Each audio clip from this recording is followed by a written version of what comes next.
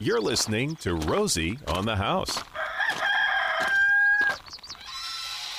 Come on around back, Arizona. It is Saturday morning, 8 o'clock, second Saturday of the month, so we are talking trees with ISA arborist John Eisenhower of Integrity Tree Service. If you'd like to join the conversation, 1-888-767-4348. That's 1-888-ROSIE for you. You can text questions to 411-923.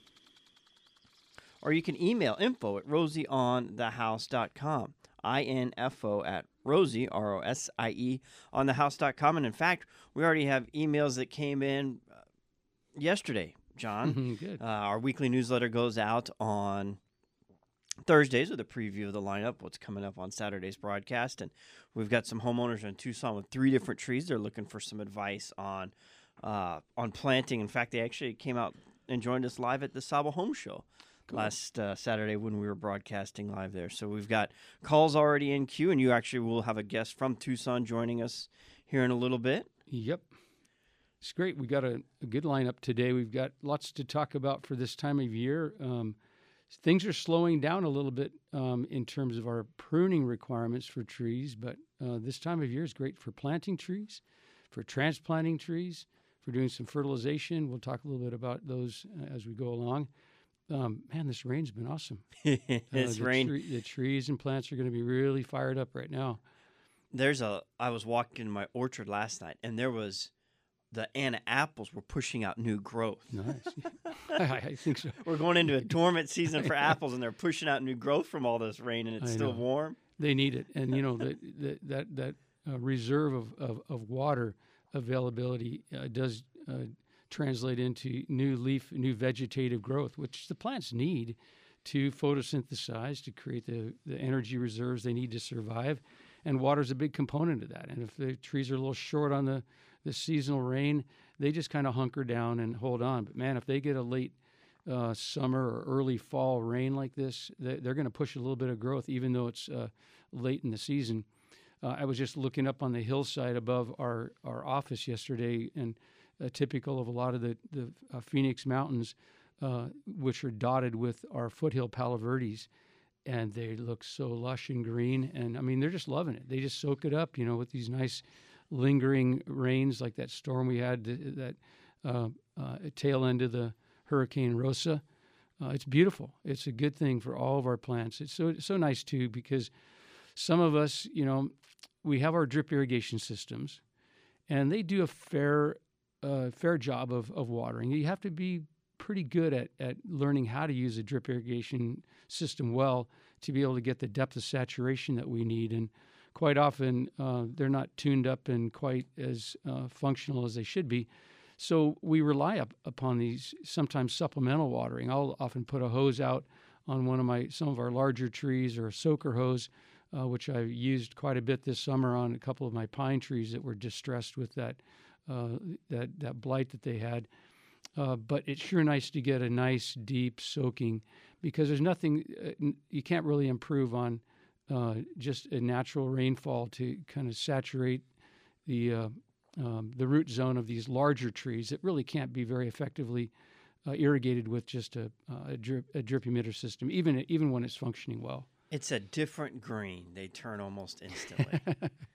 Well, it recharges a water table, recharges our reservoir systems. And, I mean, it's so nice to have a region-wide rain like this, because it's doing a lot of good for the state. The bird populations are going to be flourishing. Wildlife is everybody benefits from a good rain. I was driving out to Palo Verde yesterday, and I looked down at my maps, and I was on the satellite vision. I'm like, man, this is, it was just brown, the satellite image in Arizona. Yeah. But I look up, and the creosotes are so green. The blanket floor on the desert is green from all the weeds that are popping up. It's like you look at the satellite image and it's brown, and you look up and it's not even the same place.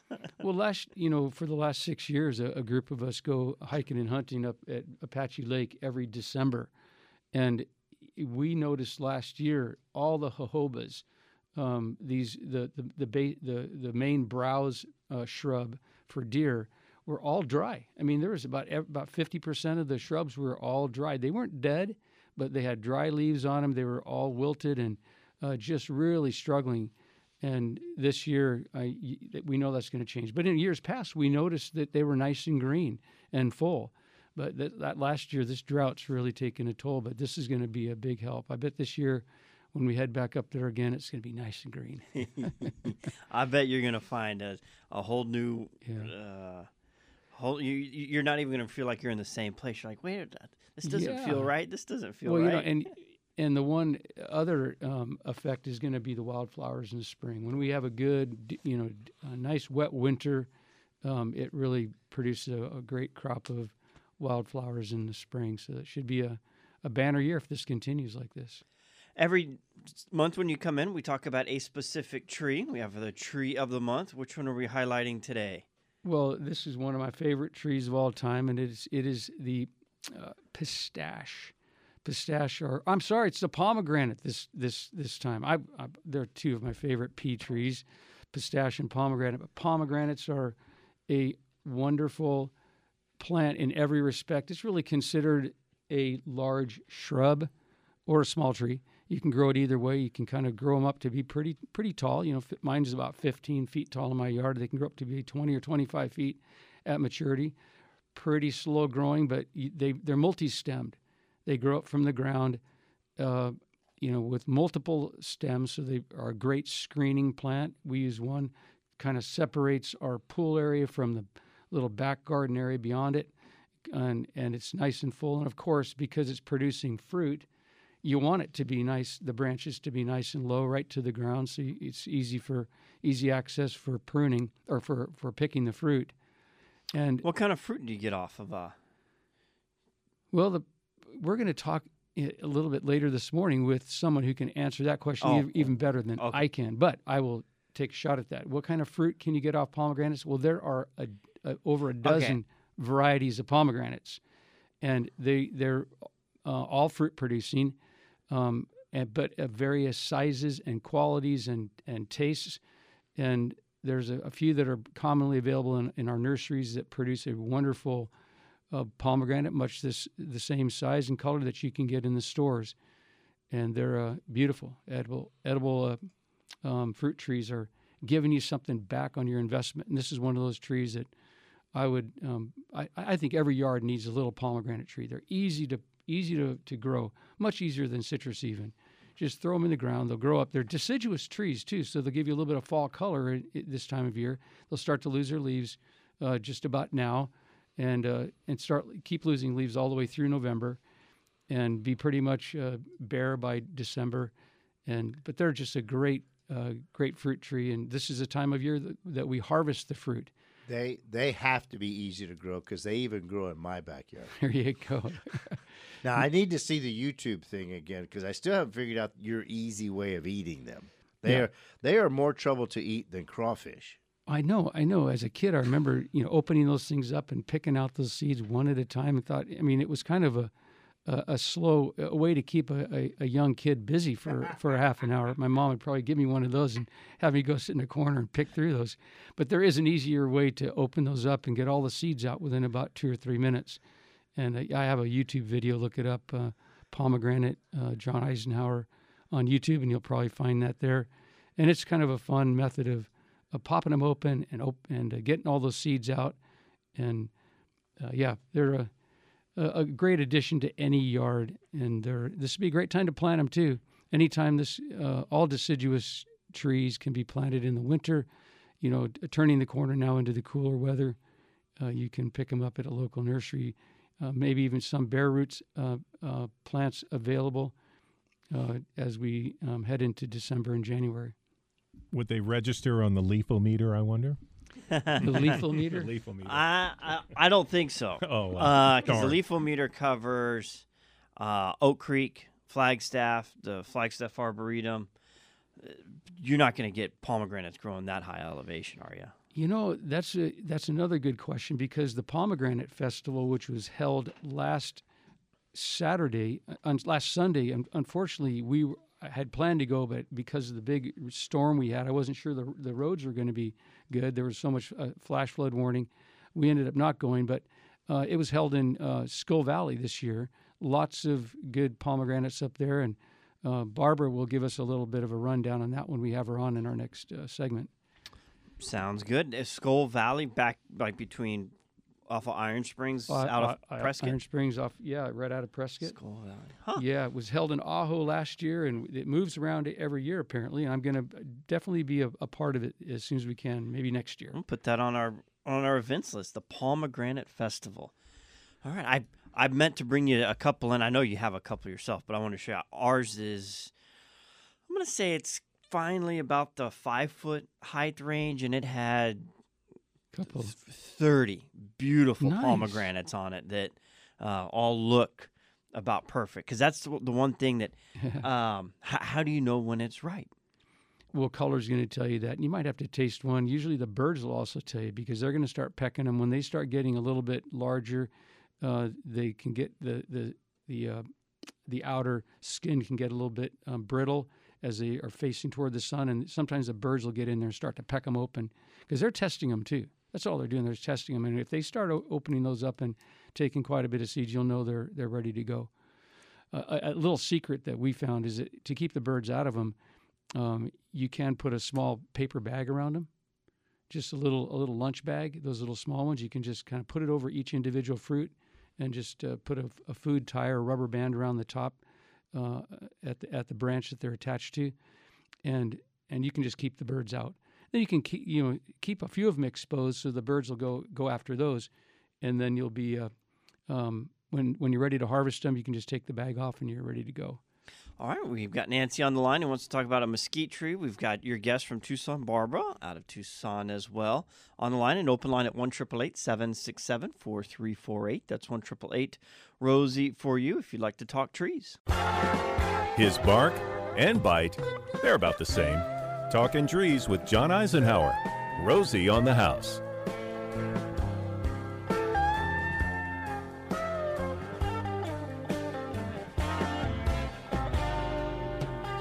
Well, we've got a number of calls lined up. We've got texts coming in. We've got emails in, a lot of tree questions, and we're going to start running through them. But we're also going to introduce a guest that you've arranged to join us on air for the next two segments as well. John, why don't you go ahead and introduce your guest? Well, I'd like to. Hi, Barbara. How are you? I'm fantastic. It's raining. Oh, it's good. We had a little rain this morning. It was so nice. Barbara Eisworth is a friend of mine from Tucson.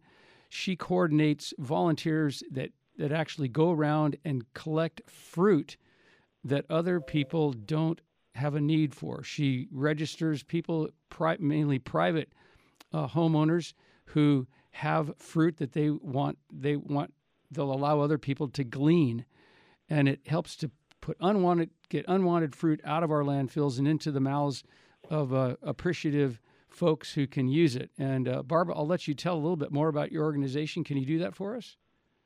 I can. I'm a passionate change maker here in Tucson, the founder and director of Ishkashita Refugee Network, where community integration is at our core. We're attacking two issues at Ishkashita. First, UN refugees struggle to become integrated members of our community. And second, the overall lack of access to fresh local produce for the 1 in 4 people in Arizona who suffer from hunger. This includes some 40,000 UN refugees that live between Pima and Maricopa counties. Ishkashita means working cooperatively together in Somali, which is the first ethnic group I worked with back in 2003. And since then, refugees and volunteers have worked together to harvest over 1 million pounds of produce from backyards, farms, and orchards, which is then donated to food banks, schools, soup kitchens, and hundreds of refugee families. By marrying these two challenges, we're able to break down social isolation many refugees face, increase self-sufficiency and food security, and drastically reduce Tucson's food waste through action and education. Well, that sums it up. That's John. pretty cool. And I heard you have some festivals from time to time and get everyone together and swap recipes and do some actual food preparation using the gleaned fruit. Can you tell us a little bit more about that?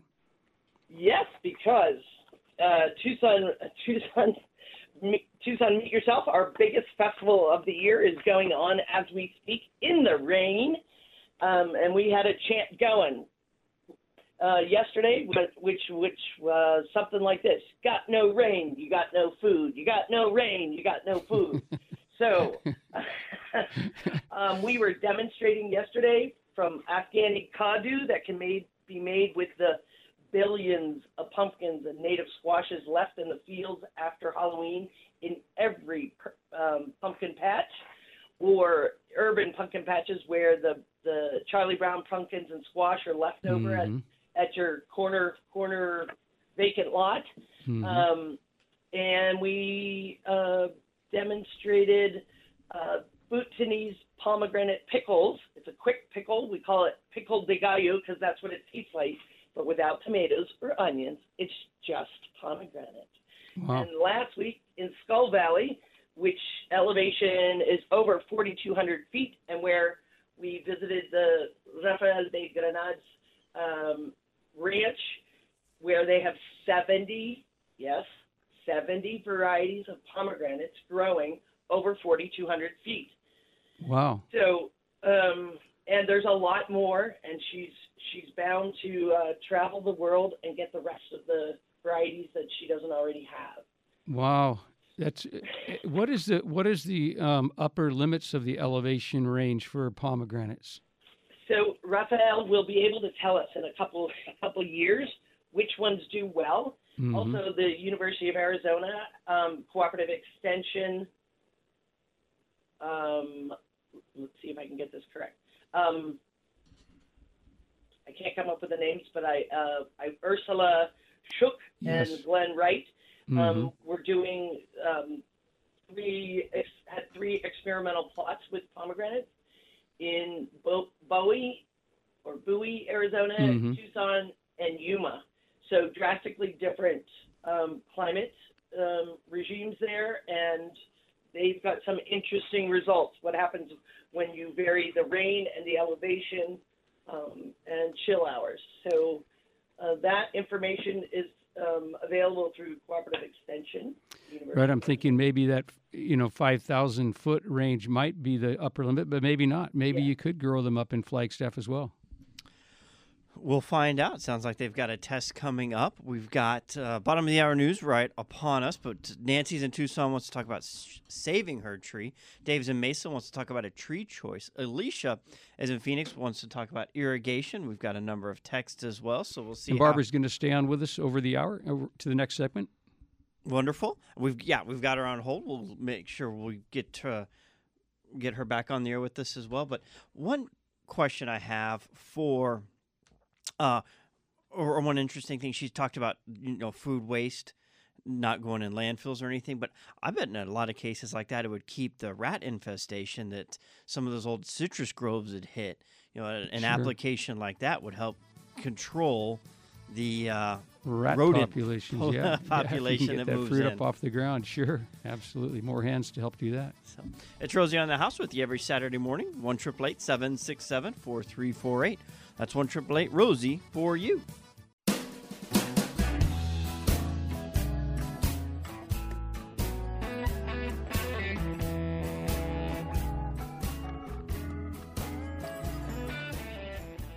On this beautiful Saturday morning, we're joined with Nancy, who wants to talk about her mesquite tree. Welcome to the program. How may we help you? Well, first of all, I want to say kudos to Barbara. And now to you. I've got to say I'm honored to actually be speaking with you. Rosie and Jennifer have been great to get me to you. And the subject is my 30-year-old healthy and really beautiful mesquite tree. The roots are very strong, and they're starting to lift up the 35 yards of flagstone hardscaping that is my patio. And in addition to that, some of the roots are pushing out cemented stones from the stone border along the actual garden. So, and also the tree leans rather far to one side with heavy branches touching into the stucco fence where I've noticed cracks. So this is my dilemma. and I'm very emotional about it. I don't know whether to cut down this gorgeous tree or to try to just fix this situation. Someone told me I could just cut the roots. Mm-hmm. Yeah, I saw the photos that you sent through earlier this week, Nancy, and we the options are there's several. You can remove the tree and grind the stump out, and then do the repair work on the flagstone. There are, or you could live with that. A lot of people have pavers and stonework that's been lifted, but they love their trees and they keep them and they live with the undulating brickwork or pavers just because they're willing to kind of live with a small trip hazard like that, or because they just can't bear the thought of having to take the tree out. You can dig down occasionally and do some root pruning, but you have to be pretty careful, of course. The closer you are to the trunk of the tree, the base of the tree, the more difficult it is, because you're removing large roots that not only have some absorption capacity, but they also are stabilizing the tree. So if you start making large cuts on roots very close to the tree, there's a risk of destabilizing the tree or causing it to decline or possibly die. If you're far enough away from the tree, sometimes you can cut the roots and then install a root barrier, which is usually a plastic type material that is put down into the trench. You trench along and cut the roots at a predetermined location, and then you put this barrier in 2 or 3 feet deep along the trench, and that deflects the roots. So any roots that grow from that point on will hit that barrier, and they won't go beyond it. So you can protect a hardscape or a fence beyond a root barrier. We have installed many, many root barriers over the years, and they're very, very successful. You just have to have the right distance from the tree to make sure it doesn't harm the tree when you make those large cuts. Mm. And you had How said far away are you talking about in making a large cut? Well, if you're only cutting on one side of the tree and you're only trenching, on one side of a tree, you can be pretty close. Normally, they indicate 1 foot of distance from the tree for every 1 inch of trunk diameter, measured at about chest height. So about 4 or 5 feet off the ground, if the tree is 20 inches in diameter, you should avoid any damage to the roots at within 20 feet of the tree. So you can see that you've got to have a long ways away, and at that point, outside that 20-foot radius, the roots are so small that it's inconsequential in terms of the health of the tree. It can still recover. That being said, a lot of work has been done inside that, what we call the critical root zone, the CRZ. A lot of work has been done inside that 20-foot radius on single sides of a tree with no known harm to the tree, because you're only cutting on one. If you did that same amount of work on 3 or 4 sides of a tree, of course, working inside that CRZ could really be harmful to the tree. But if you're only working on one side, like yours, Nancy, you have the fence on the one side. And how far is it from the tree to that fence, by the way? I couldn't tell from the picture. It's about 3 feet. Oh, gosh, it is really close. I was hoping it was more like 6 or 8. But the fence was beyond the tree in the photo, and I really couldn't tell the distance.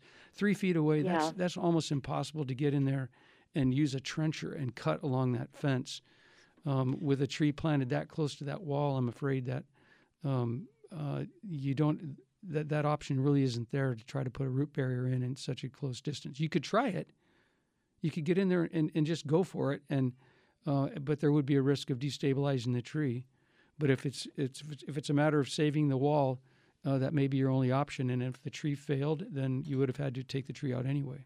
And depending on what's on the other side of that wall, instead of is it a neighbor's house, or if it's open to the alley or something open, if it's not hurting anything on the other side, we can always unstack that wall, just put a lintel over it and restack it, and you'll have a gap between the wall base and the ground that you can put, chicken wire or whatever to keep animals from passing through. But Right.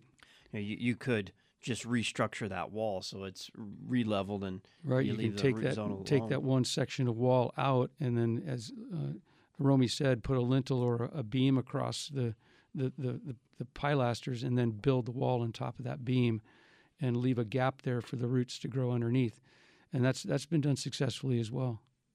Well, we appreciate the call. Hope that helps, and good luck saving the mesquite tree. That is hard losing a nice, huge shade tree that you've already got a little bit of a we actually connection to. We actually got permission from our neighbor, and we built the wall into his yard, 6 feet into his yard.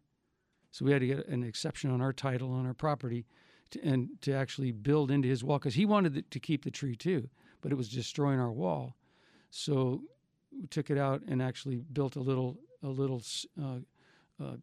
section out into the neighbor's property. Now we both enjoy the shade of that tree. There are options, but you have to get cooperation of the neighbors across the way. Let's see how we can help Dave, who wants to talk about selecting a tree from Mesa. Welcome to the program. Hi, good morning. Thanks so much. So our home faces south, and along the walkway, we're wanting to plant a tree, but it can't be a really huge tree. So in terms of size, we're thinking like a purple plum, only not that color, something green, and it's planted on rock, so something that isn't dropping leaves year-round. So reasonably compact and green leaf color. Any ideas? Yeah, green leaf colors. Are you looking for a fruit tree, something that's going to give you a little bit of? I don't necessarily think fruit tree. It's kind of in a little bit like in a corner, so the heat is pretty intense in the summer because it doesn't have a lot of air movement. Well, I'm thinking something like a desert orchid or even a cascalote might be nice. You've got, those are really nice and green in color. Even the pomegranate that we talked about just now. I was listening to the show and I pulled that picture up, and that would be kind of fun. Yeah, and they're just. What was the second one that you mentioned? What did I just say? I couldn't spell. Oh no, it's a cascalote. It's a cascalote. It's Cascalote.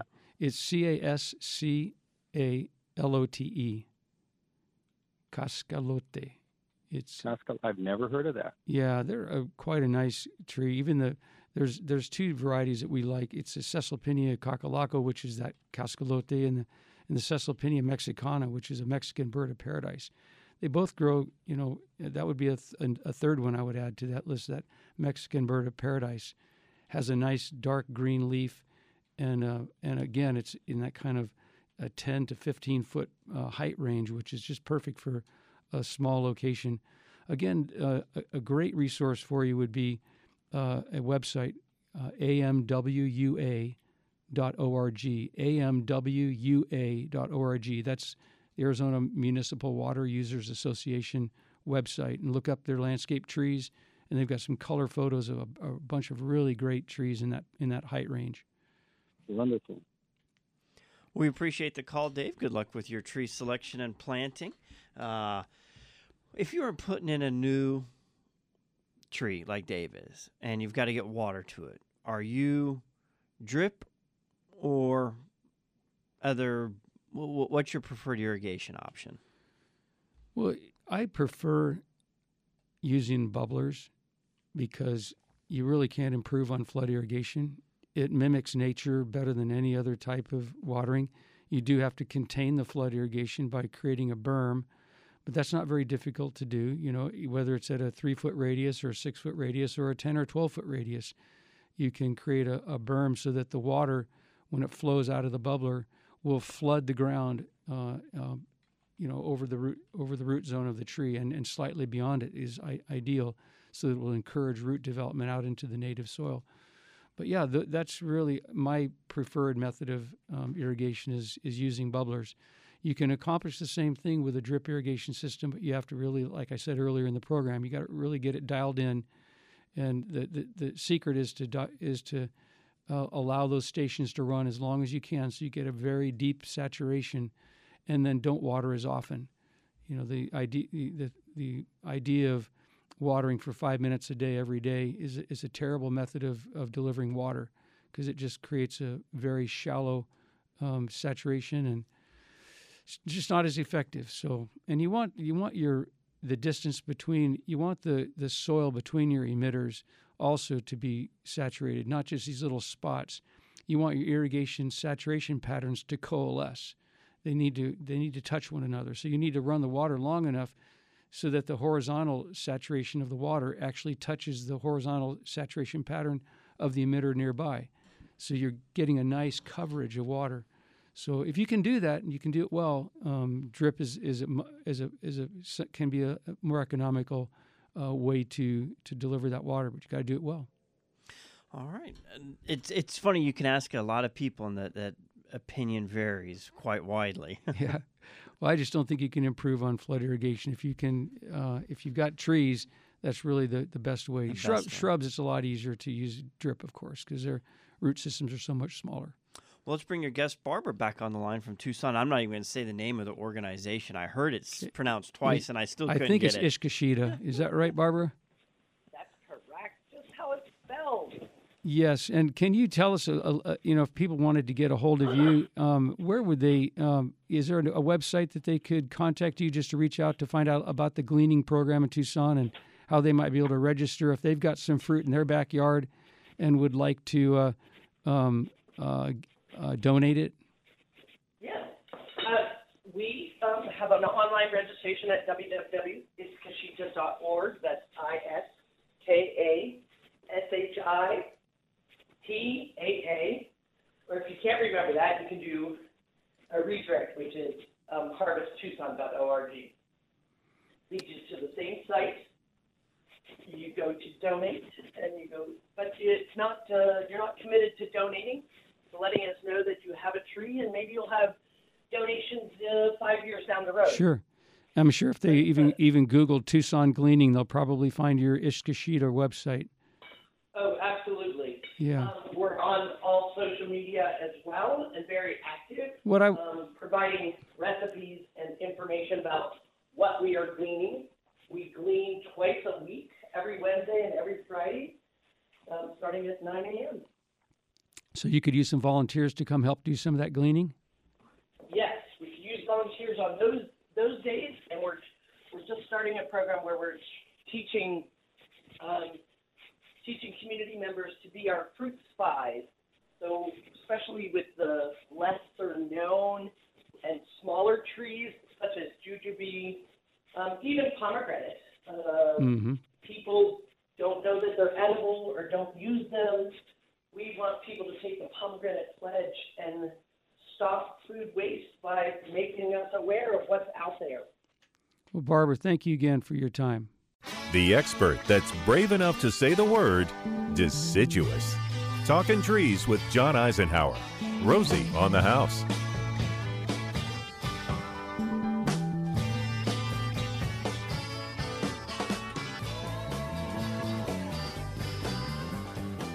You've got a couple points there from our October's to-do list. What haven't we covered in this broadcast? Well, just a reminder that October is the fourth and final citrus tree fertilization application gets done. Also, it's a great time of year to do fertilization. If you're only going to do an annual fertilization just to kind of keep your nitrogen levels up, if you've been raking all of your leaves throughout the course of the year, and you are doing a general fertilizer application annually, we really recommend fall to be that time of year to do that. And we still have about a month or so while the soil temperatures are relatively warm, to get that fertilizer down. The reason they recommend fall fertilization is because it allows the plant to recharge during the fall for a really great spring push of growth.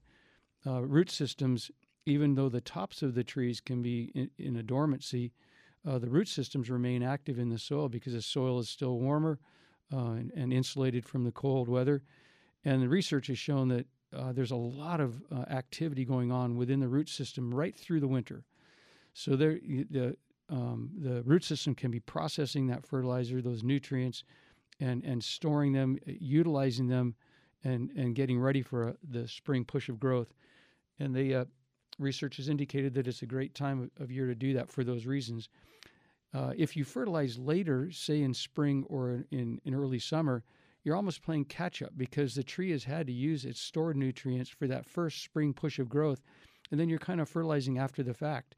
And so it's a good idea to go ahead and do that fertilizing now, and then the tree's going to be able to really utilize that in the spring.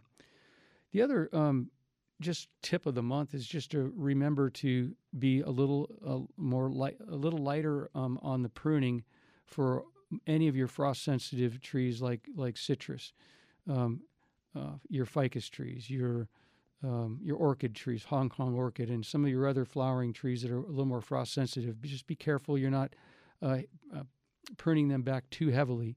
They can just be groomed and shaped, but just leave as full a crown as you can. You don't want to remove a tree's winter coat, so to speak, this time of year. Other more vigorous trees can be pruned a little more heavily. Just those that are putting on foliage a little more vigorously, like your mesquites or your eucalyptus or your sumacs and others, they can be pruned a little more heavily because they can replace that foliage more quickly. But just be a little more sensitive. As the season goes on, just be reducing the dosage of pruning right through the winter. And then as we turn the corner into the spring, you can start increasing that dosage of pruning for almost all the trees. The last thing I would mention is this is a great time of year to be composting. I've mentioned this several times throughout the year, but it bears repeating that compost is just a wonderful way to it's a wonderful way to return to the soil all the nutrients that are lost by raking our leaves up. You can take those leaves, if you don't want them just scattered around your yard, you can pile them up. And remember, you don't have to be too good at this. You can just put leaves, rake them up into a pile, find a corner of the yard somewhere. You can build a compost bin if you want, and there's many designs, or you can just put them in a pile. Compost happens, so just leave it there. If it gets too slimy, you need to add a little bit of brown leaf material. If it gets too dry, you need to add a little bit of green. It's a combination of the carbon and the nitrogen, the brown leaves and the green leaves, that makes the compost happen. And as the pile gets bigger and bigger, there will be some combustion. It'll be internal combustion. It'll start to happen. It'll start to cook inside that pile. And that's the magic of compost. It'll start to create a beautiful material that's going to be able to be returned back to your flower beds. You can use it for planting. You can use it as a top dressing over the root zone of your trees and shrubs. But compost is a great way to reduce the soil temperature around your trees. It will encourage nutrient recycling. It'll improve the microbiology within the soil underneath the compost. It reduces dust. It keeps the weeds down.